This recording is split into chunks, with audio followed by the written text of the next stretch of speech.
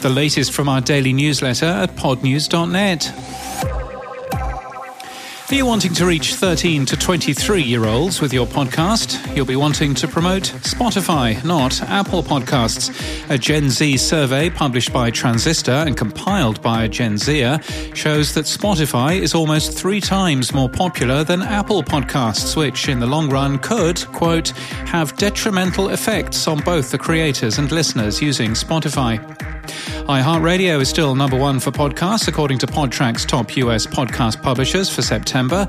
iHeart added 29 million global downloads last month, but also added 30 new shows. Podtrac contains participating publishers only.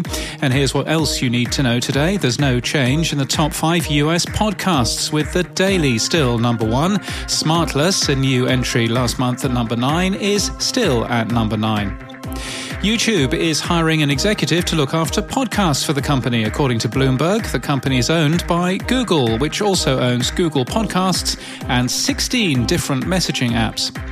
Online podcast studio Podcastle has raised $7 million in funding. The owner of digital ad exchange DAX Global has acquired Remixed, which is technology that converts text articles into audio files. It'll be incorporated into DAX's product.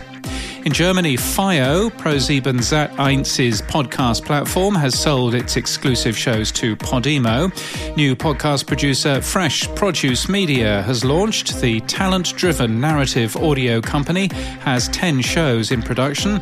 The Black podcasting app has been launched. It describes itself as the central destination for a wide array of podcasts celebrating African American culture and topics of interest. We've added the link to submit your podcast to our full list of podcast directories, which you'll find linked from our show notes and our newsletter today. Rode has released the PSA-1 Plus professional studio arm. It's a premium microphone boom stand for $129. Looks nice.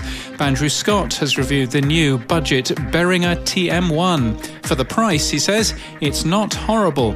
High praise indeed. And in Brazil, the number of podcasting listeners has grown by 24% this year on the Deezer app, they say.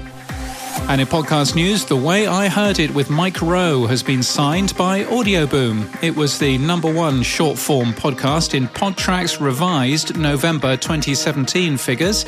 We were the reason they were revised. It was hosting with Libsyn.